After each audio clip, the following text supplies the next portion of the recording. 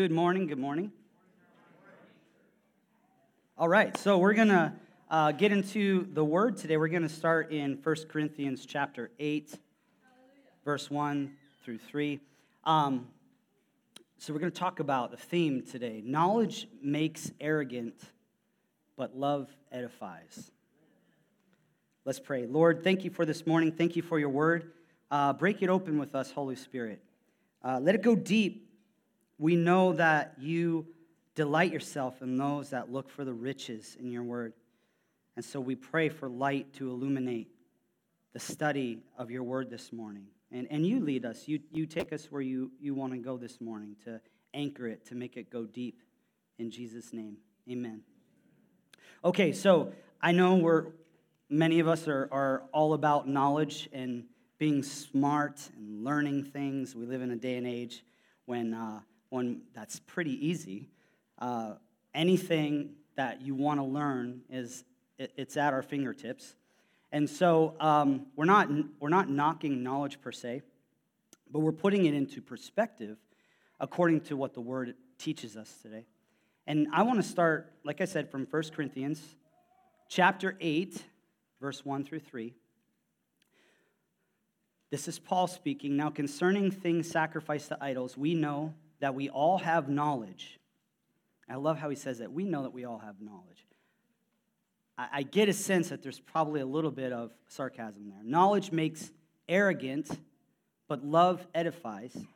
If anyone supposes that he knows anything, he has not yet known as he ought to know.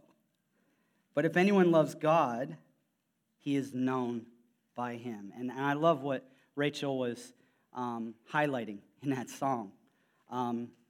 You're all I want. And she turned the tables. Felt like the Lord was impressing upon her to turn the tables. And we're going to talk about that, the Lord turning the tables and knowing us. Amen. And it's a beautiful thing.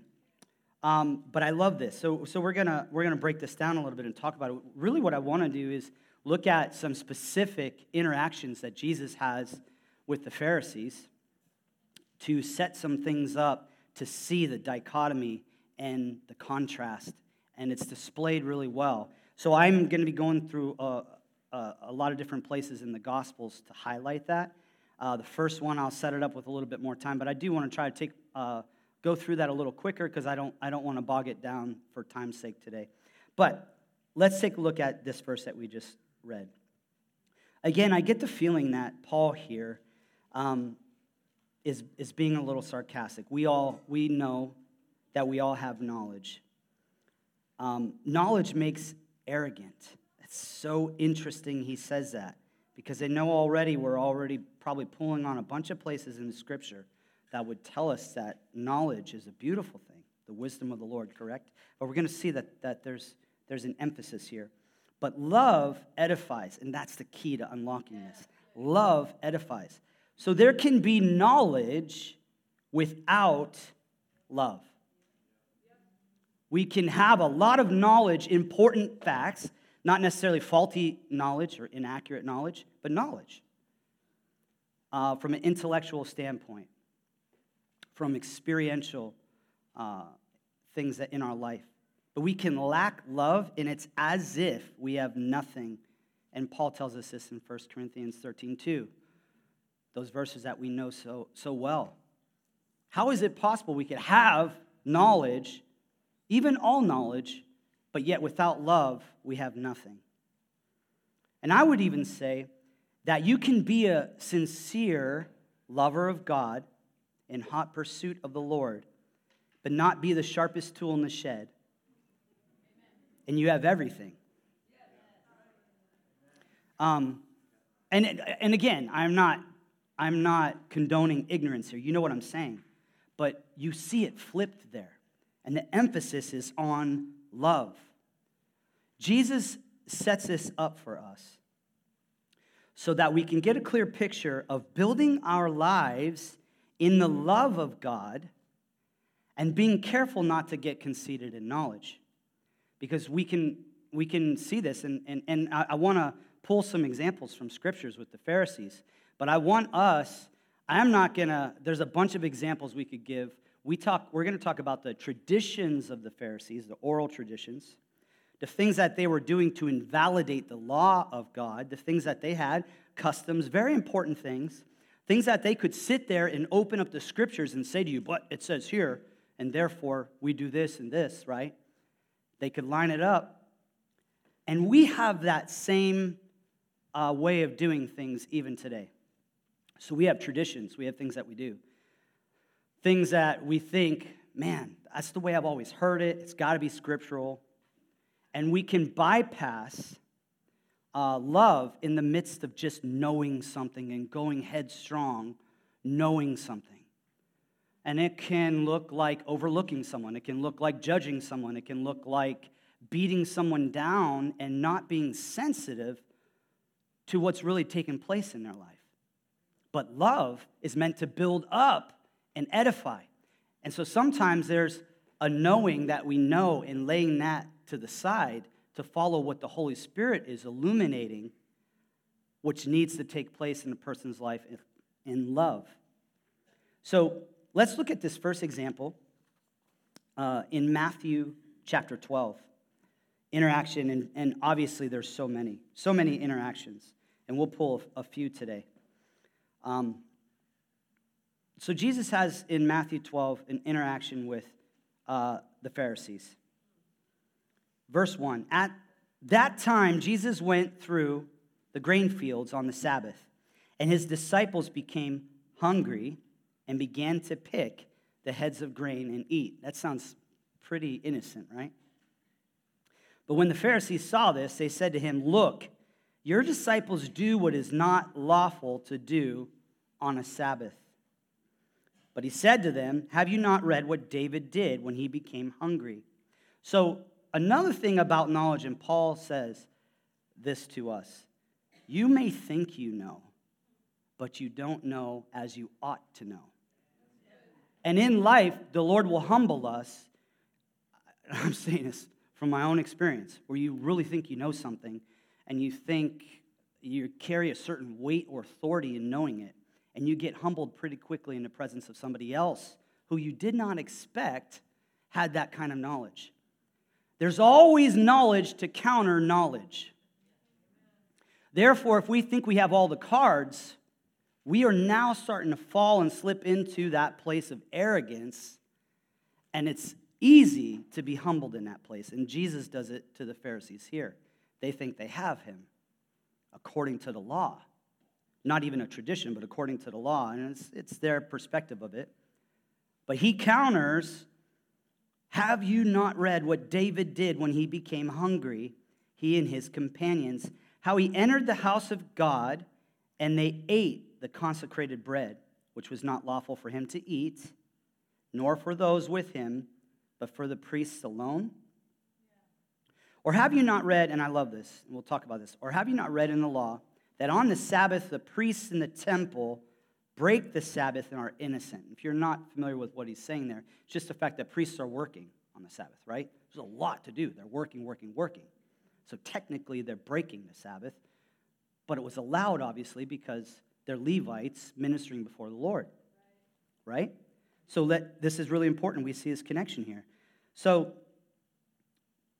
or have you not read in the law that on the Sabbath the priests in the temple break the Sabbath and are innocent? But I say to you that something greater than the temple is here. But if you had known, if you had knowledge, if you had true knowledge, if you had known what this means, that I desire compassion and not a sacrifice, you would not have condemned the innocent. He's saying something greater than the temple. The representation, the very representation of the Father is here in your midst. And you can't see it because of your arrogance. Because you're interpreting the law some way. But I'm telling you, and Jesus goes on to say, for the Son of Man is the Lord of the Sabbath. So if the Lord of the Sabbath wants to ordain and establish his innocent fishermen, semi-ignorant disciples and set them up as priests, I think he has the absolute right to do that. Therefore, if they are hungry and they're taking grain, I think there's an allowance for what's taking place here in Jesus' own words, but they could not see that in their ignorance. They really thought they had a platform here. He goes further on in this same situation, and he amps it up and takes a person that needs healing with a withered hand and heals them on the Sabbath. Of course, this creates a huge stir. But I love what Jesus quotes from Isaiah in the same chapter 12, verse 18. Behold my servant whom I have chosen, my beloved in whom my soul is well pleased. I will put my spirit upon him. And he shall proclaim justice to the Gentiles. He will not quarrel, nor cry out, nor will anyone hear his voice in the streets. And this is what I want to focus, a battered reed he will not break off, and a smoldering wick he will not put out until he leads justice to victory, and in his name the Gentiles will hope. So he angers the Pharisees here, but Jesus says, this is my calling, that I would look at the outcast, the rejected, the broken, the hurting, and I would edify them in love and build them up. This is my calling to bring hope. And you're missing it completely because you don't have love. You have the law, you have your traditions, very knowledgeable of it, but your knowledge has made you arrogant because there's a vacuum of my love. We see this further on when Jesus rebukes the Pharisees in John chapter 5. You don't have to go there. I'll just pull out some things real quick from that, starting with verse 38. You search the scriptures. He's talking to the Pharisees again. You do not have his word abiding in you. Well, how can that be? The Pharisees are in the word more than anyone else. But he says, his word is not abiding in you, for you do not believe him who sent him whom he sent. Verse 39, you search the scriptures, but you think that in them you have eternal life. It is these that testify about me, and you are unwilling to come to me so that you may have life. I do not receive glory from men, but I know you, that you do not have the love of God in yourselves. I know you. So there's a knowing that the Lord has of all of us. For those that love, what does that knowing look like? But for those that are closed off and deceived in their own arrogance because of their pride in what they've accomplished in knowledge, what they think they know, God is, through Jesus, is saying, but I know you, and you don't have the love of God in you. They're searching the scriptures. They should know these things. They're searching the scriptures for eternal life, and they're missing that eternal life has just showed up on their doorstep, right before their very eyes. In John chapter 7, Jesus declares to everyone at the end of the Feast of Tabernacles that if anyone is thirsty, they can come to him and drink. People immediately start declaring, well, certainly this means he's the prophet. It angers the Pharisees again. And all the Pharisees can do is get hung up on a fact that, well, wait a sec, he can't be the prophet, he can't be the Christ, because the Christ doesn't come out of Galilee. We know this. Duh. We know this. Except for a really important fact that they didn't know. They thought they knew, but they did not know as they ought to know, as Paul said. Therefore, they missed that opportunity when Jesus says, if you are thirsty, I will edify you and build you up with the love of God, and it will be rivers of living water flowing out of you. So are we looking for these opportunities for the same Jesus to speak through us that very way? Or are there things similar to the Pharisees that we get hung up on? And again, it's easy to look at the Pharisees and say, well, that's pretty radical. Their approach, their perspective, they're hung up on certain things. We, of course, aren't like that. right? We don't have these. And again, I'm not going to pull out examples. We could be here all day with our own examples. We could be here with our own traditions, with our own little things. And some of us may think, well, that's super minor, right? But that's not the point of how minor or how major. The point is what happens when it begins to shut our heart in a place that's devoid of the love of God. So it gives us preconceptions when we deal with someone. We think to ourselves, surely this homeless person can't teach me anything about God. And so it limits how we respond and interact with that person because we have a set of traditions. They may not even be stuff that we pull from the Word, but there's already a few things we rattle off in our head. I'm not going to give them money because they're going to do this. I'm not going to, whatever, this and this. They're out there with their sign, wasting people's time, la-da-da-da-da. They don't need me to interact with them in any way. But love edifies, knowledge makes arrogant, and we miss. In our arrogance, we miss divine, God-ordained moments.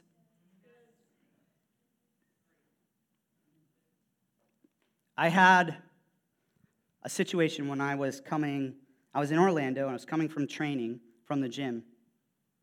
And it was always a long ride home, hour and a half, 2 hours. So I didn't want to waste any time, but I was hungry, so I went through the Wendy's. This was years ago. And I don't do that anymore. Broccoli, stuff like that. But in those days, I stopped for a combo meal. It was probably a large, too. But at the end of the drive-thru, flanking me with no way to exit was a homeless person staring at me as I'm coming up. And guys, I'm going to be honest with you. I was upset. I was like, come on. You're cherry-picking this situation. Like, give me some options. I can't go backward. And if I just barrel through, So I was irritated. And I got up, and he came up to the car. I couldn't even really kind of pull out without him immediately coming up to the car. And so I never carried cash. I had $5, and I felt, okay, $5. Just give it to this guy. And I really gave it kind of like begrudgingly. I'm sure he could tell easily I was very irritated. And I'm going to tell you something. You may find this very hard to believe, because I did. He went from looking like maybe a semi kind of drunk homeless person, grabbing it, eyes opening wide, looking straight at me, and saying this, I see what you did, and I know you didn't want to do it. But my son, I love you. I know the thoughts in your heart. I know what you're struggling with, and I'm here for you. The hair almost came out of my arms. He told me thoughts that nobody, the night before, nobody knew. Nobody knew. Thoughts, deep internal thoughts. He read my mail, told me that, and he said, but you are blessed with that little $5 bill, but you are blessed. I was in tears. I had to pull over. I couldn't even eat the combo. I eventually ate it. But take what you will from that. But I knew in my heart I had potential. It was the Lord being gentle, loving, edifying me, saying, look, I am everywhere. I am wanting to speak to you and work and not just edify you, but through obedience and getting that selfishness and pride and arrogance that out of the way so that others can be blessed and others can be transformed. Amen? That's the type of followers and disciples we want to be. And unfortunately, we go on with more of what's happening with the Pharisees here. So Jesus has lunch. I love this. I can just picture it. In Luke chapter 11. We're going to go there to that, so you can open to that. And I'm just going to pull some pieces from it. But what I love is Jesus and this Pharisee decide to have lunch together. It's just like, I don't know, I just find that humorous. So Jesus comes to the house, And he immediately goes and reclines at the table. We lived, you guys know this, most of you know this, we lived in Israel for a couple of years. Laura, do you remember that? Do you remember that place we went to, that Bedouin restaurant? And you sit on the floor and there's pillows, and this stuff looks like it'd been there for a while. It looks like it probably was there during Jesus' day. Like he probably sat on these pillows. But it's cool. It's like, oh man, cultural. So we're sitting down. We got so sick, like unbelievably sick, some kind of bacteria food poisoning. We almost died. It was so bad. But that place was supposed to be really good, so I'm not going to tell you the place. I don't remember it. But my point is we were reclining. We were there at the table. The table was low. We were just chilling, right? So I kind of get this deal that Jesus comes right in and just like chills. And it shocks and surprises. So listen to how it's written here. It shocks and surprises this Pharisee. Verse 37, now, when he had spoken, a Pharisee asked him to have lunch with him. And he went in and reclined at the table. When the Pharisee saw it, he was surprised that he had not first ceremonially washed before the meal. Okay? It says he was surprised. We don't know. I'm thinking that Jesus is reading his thoughts because we see that. Jesus is doing that all the time. I'm thinking he's reading his thoughts because the rebuke is so harsh. So harsh. It almost seems kind of overboard in regards to what's happening here. There are deeper heart issues that he knows about this Pharisee. To be known by God. If you have the love of God in you and he knows you, what is that like? Maybe a homeless person saying things that you never even knew anyone knew. But if you don't have the love of God and Jesus peers into your heart, what are the things that he's saying to us? So the Pharisee, whatever is going on internally, Jesus immediately, but the Lord said to him, now you Pharisees clean the outside of the cup and of the platter, but inside of you, you are full of robbery and wickedness. That's hardcore. That is harsh. He wouldn't have said that without justification. And it's interesting because if you go to John 10, you don't necessarily have to go there. I just want to draw this connection. When he's talking about his sheep hearing his voice, he's the good shepherd. He says, all of those that came before me, they're thieves and robbers. Uses the same term. And I think he's making that connection. There are those who are supposed to be shepherding the flock of God, but they're thieves and robbers. They may know the law.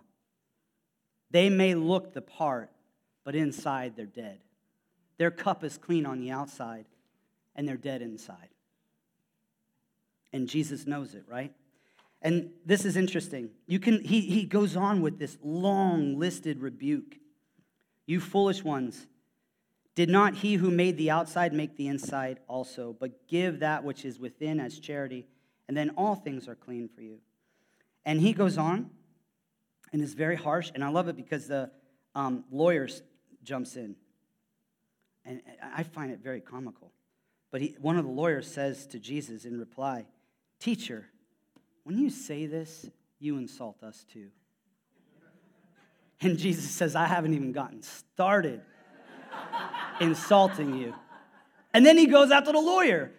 So at first he's like, you Pharisees, this and that. Then he's like, let's change it up, lawyer. If you want some of this, you want me to know you the way I know the Pharisees, then I'm willing to do that for you. And he goes after the lawyer, and he says to the lawyer, woe to you lawyers, in verse 52, for you have taken away the key of knowledge. The key of knowledge. You yourselves did not enter, and you hindered those who were entering. You have the key of knowledge, the ability, the capability to edify and build up in love. You don't even enter into that yourself, and you block people from entering into it. True knowledge. Because of their arrogance, based on what they think they know, and they do not know as they ought to know. Moving on. Before we move on, that cup and platter stood out to me.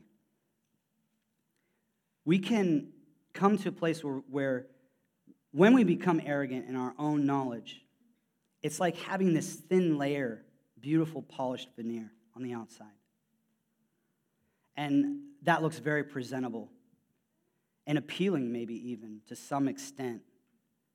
But it's drawing people unto ourselves, and our inside is desolate. Because when we're seeking our knowledge, it's not birthed in a place of genuine love. There's other motives there. There's other issues. There's our own hang-ups. There's our refusal to yield and to surrender our heart to the Lord and to create some image of ourselves out of insecurity, to maintain this perception so that everyone thinks we're something. And so that cup can look real good on the outside, but on the inside it's dead. In Matthew 15, again, the Pharisees attack Jesus. And you can read it 1 through 20. I'm going to highlight 1 through 9. But again, he's being attacked. Jesus is being attacked. And it's concerning his disciples breaking the tradition, again, of washing their hands before eating bread. And this isn't the type of your mom told you to wash your hands. Your mom tells you to wash your hands, wash your hands. Out of the restroom, at a restaurant, you wash your hands. Don't just listen to how it says employees. It should be everyone. So just accept that. But that's not what we're talking about here. We're talking about a tradition. So let's talk about the traditions. So there was the law that the lawyer, by the way, a lawyer wasn't like an attorney. I mean, they were, but they were specifically a religious lawyer. They were experts in the law. Experts. Just like we expect any attorney today, if they're going to argue a case, they better know what they're doing, correct?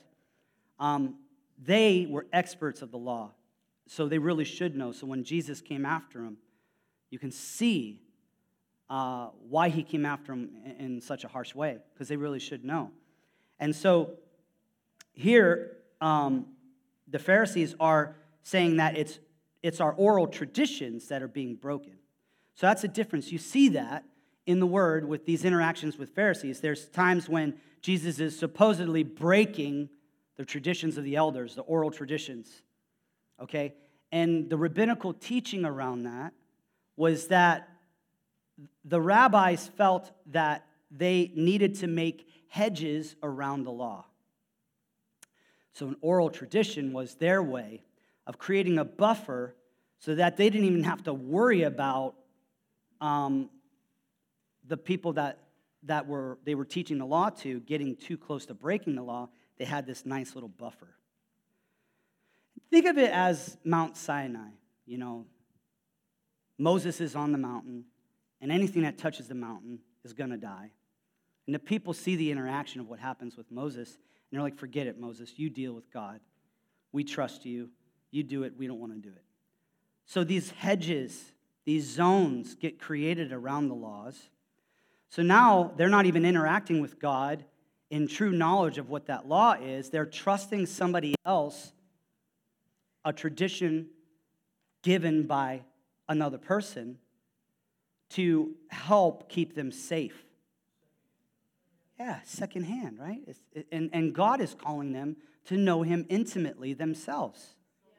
But they start to create these hedges, and they get wider and wider because it's easier to maintain that than it is to allow the people to get messy in their pursuit of God, right? And so this is what's happening. It's an oral tradition. It's not even a law. And so they come at Jesus, and you can read here in verse 1, then some Pharisees and scribes came to Jesus from Jerusalem and said, why do your disciples break the tradition of the elders? For they do not wash their hands when they eat bread. And he answered and said to them, why do you yourselves transgress the commandment of God for the sake of your tradition? Then he hits them with this. I love it. For God said, honor your father and mother, and he who speaks evil of father or mother is to be put to death. Now that's the law. That's not an oral tradition. Jesus is quoting the law. But you say, whoever says to his father or mother, whatever I have that would help you has been given to God. So they're working full-time ministry, and they're in the temple, and they're in the synagogue, and they're doing the work of the Lord, and their parents are in need, okay? I can't help you, Mom, Dad. All my stuff belongs to God. That's literally what's taking place here, right? Convenient, yeah. So Jesus is picking up on this, and he says, you're actually invalidating the word of God for your tradition. You hypocrites. Rightly did Isaiah prophesy of you. And I want to read directly from Isaiah on this. Jesus quotes it, but I want to read directly from Isaiah 29, 13 through 14. This is what Jesus quotes. Then the Lord said, because this people draw near with their words and honor me with their lip service, but they remove their hearts from me. And their reverence for me consists of tradition learned by rote. Therefore, behold, I will once again deal marvelously with this people, wondrously marvelous, and the wisdom of their wise men will perish. The wisdom of their wise men will perish, and the discernment of their discerning men will be concealed. So, Jesus is telling them, there is the knowledge of God that will cover the earth. And the work that I'm about to do will usher in a whole entire paradigm shift for how the bruised reeds, the broken reeds, the smoldering wicks interact with God. That's what Jesus is getting at. And he's telling them, you were meant to be the ones to minister and to bring that truth to them. But in your arrogance, you've blocked the way for yourself and for others. But Jesus is coming to break down the walls. And so ultimately we see the Pharisees were more like clanging cymbals who boasted of possessing knowledge but did not have the love of God in them. But for us, what's the lesson for us to learn here? What can we walk away with? Well, we need to understand that Jesus is the key to true knowledge. It's through him, knowing him, understanding his words, that we truly come to a place of true knowledge that's rooted and grounded in love. So when we look at how to apply this, we think of the bankruptcy of love that the Pharisees were experiencing. Pursuing knowledge without pursuing Jesus is meaningless. It's going to lead to conceit. But as we pursue Jesus wholeheartedly in his love, we are filled with the knowledge of God. Remember from Isaiah 11, 1 through 3, that Jesus is anointed and he operates in the spirit of knowledge. We read it here. Then a shoot will spring forth from the stem of Jesse, and a branch from his roots will bear fruit. The Spirit of the Lord will rest on him, the Spirit of wisdom and understanding, the Spirit of counsel and strength, the Spirit of knowledge and the fear of the Lord. And he will delight in the fear of the Lord. He will not, and I love this part, he will not judge by what his eyes see, nor make a decision by what his ears hear. He has all knowledge. He's operating in the spirit of knowledge. Yet, he's set in his way to not judge by what his eyes see, nor make a decision by what his ears hear. But how often do we judge by what our eyes see and by what we hear? But Jesus is giving us the example of how to operate. Jesus gives us his Holy Spirit. So in John chapter 14, verse 26, but the Helper, the Holy Spirit, whom the Father will send in my name, he will teach you all things and bring to your remembrance all that I said to you. And then also, 1 John 2:27, as for you, the anointing which you received from him abides in you, and you have no need for anyone to teach you. But as his anointing teaches you about all things, his anointing teaches you about all things, and is true, and is not a lie. And just as it has taught you, you abide in him. It can't happen separately. So as the Holy Spirit teaches us all things, we need to be in a place of abiding in Jesus.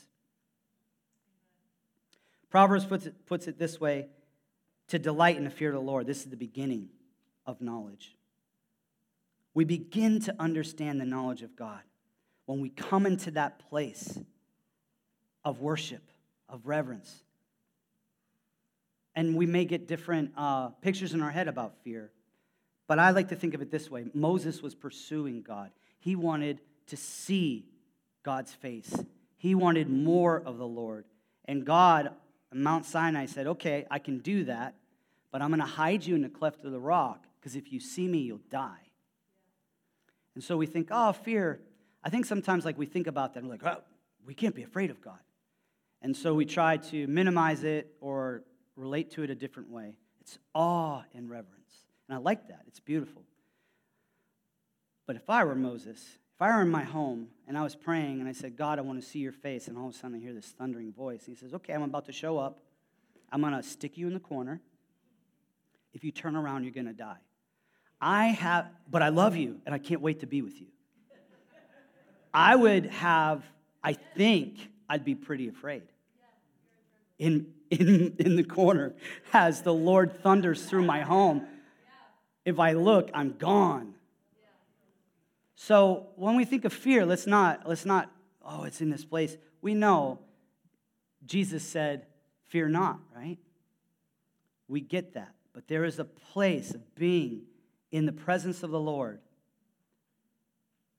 knowing in our heart who he is, knowing that I would rather please him than do anything else in life, that he is my Lord and my master.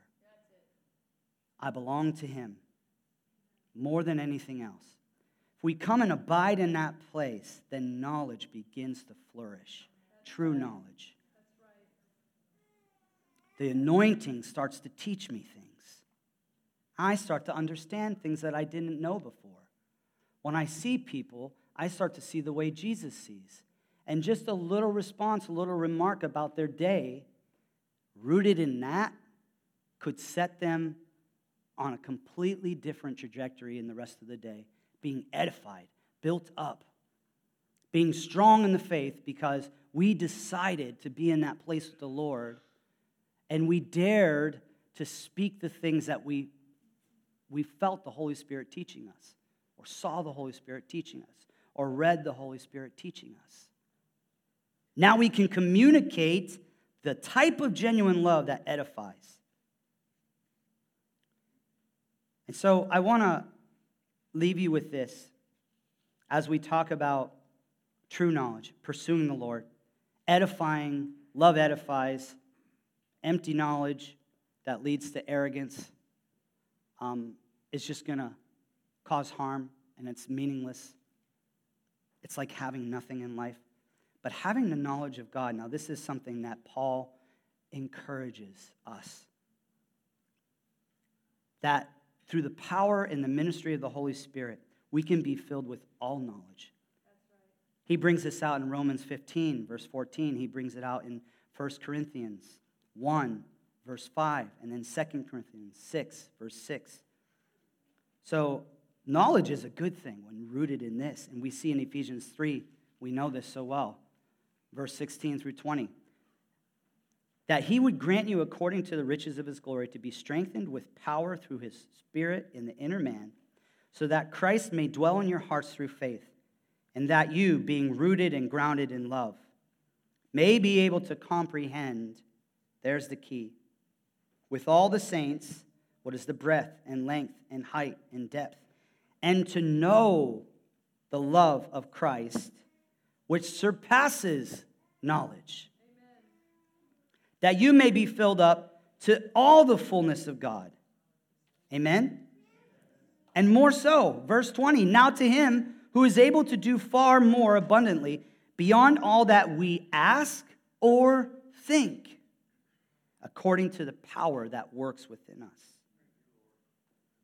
Hosea says it this way when he's calling wayward Israel back in chapter 6, verse 3. So let us know. Let us press on to know the Lord. His going forth is as certain as the dawn, and he will come to us like rain, like the spring rain watering the earth. Paul says in Colossians 2 that Christ himself is the true knowledge of God's mystery. And all treasures of wisdom and of knowledge are hidden in Christ.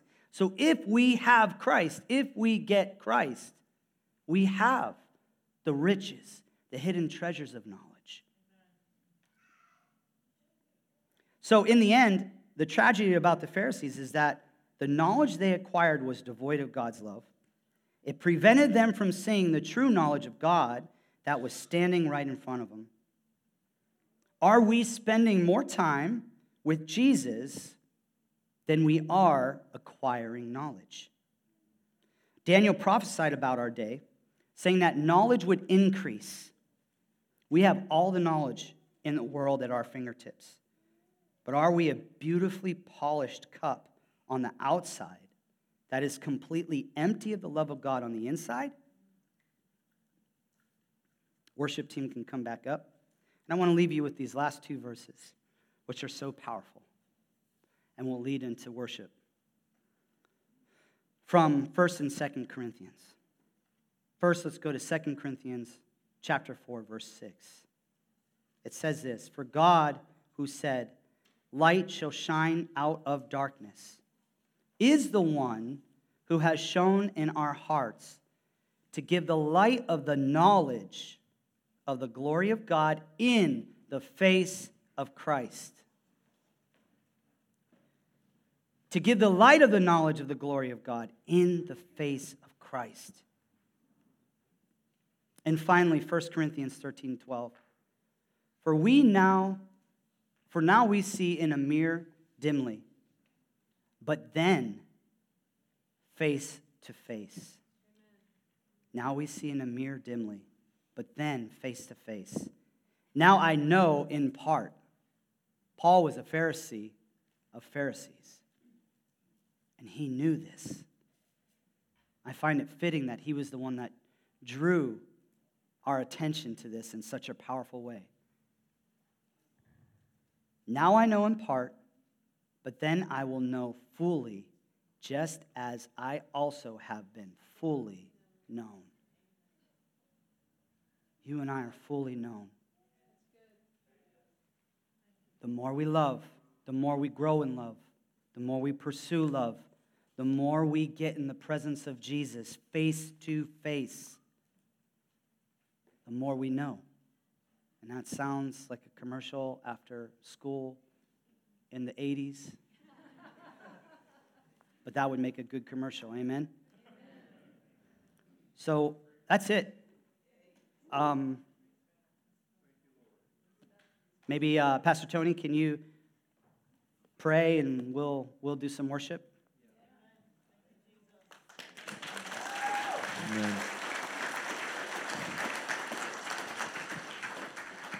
I want you to think about something as you're doing this, because this love has to be practical, right? Theoretical love is, annoying.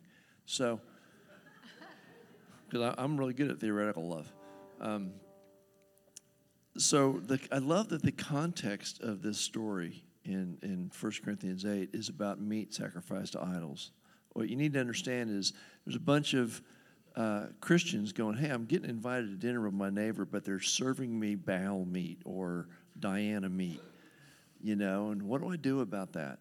And Paul's basically saying in this passage, well, you could lead with that. You could say, hey, I can't go to dinner because you're serving evil meat. And that's probably the extent of the relationship you're going to have with this person. Or you could just go to dinner, know that it doesn't matter that it's evil meat. It doesn't hurt you. Go eat their meat. And when you love them and edify them, and they go, hey, why are you so loving? You can go, well, it's, how you worship Baal or Diana and they help you, well, I worship Jesus and he makes me like this. And that's really all you got to say at that point, isn't it? So in other words, I love this teaching. I love what Jared said. We just don't lead with our knowledge. We lead with love. There'll be time for your knowledge. You can tell them, Baal and Diana aren't all that once they know you love them. Amen? Amen.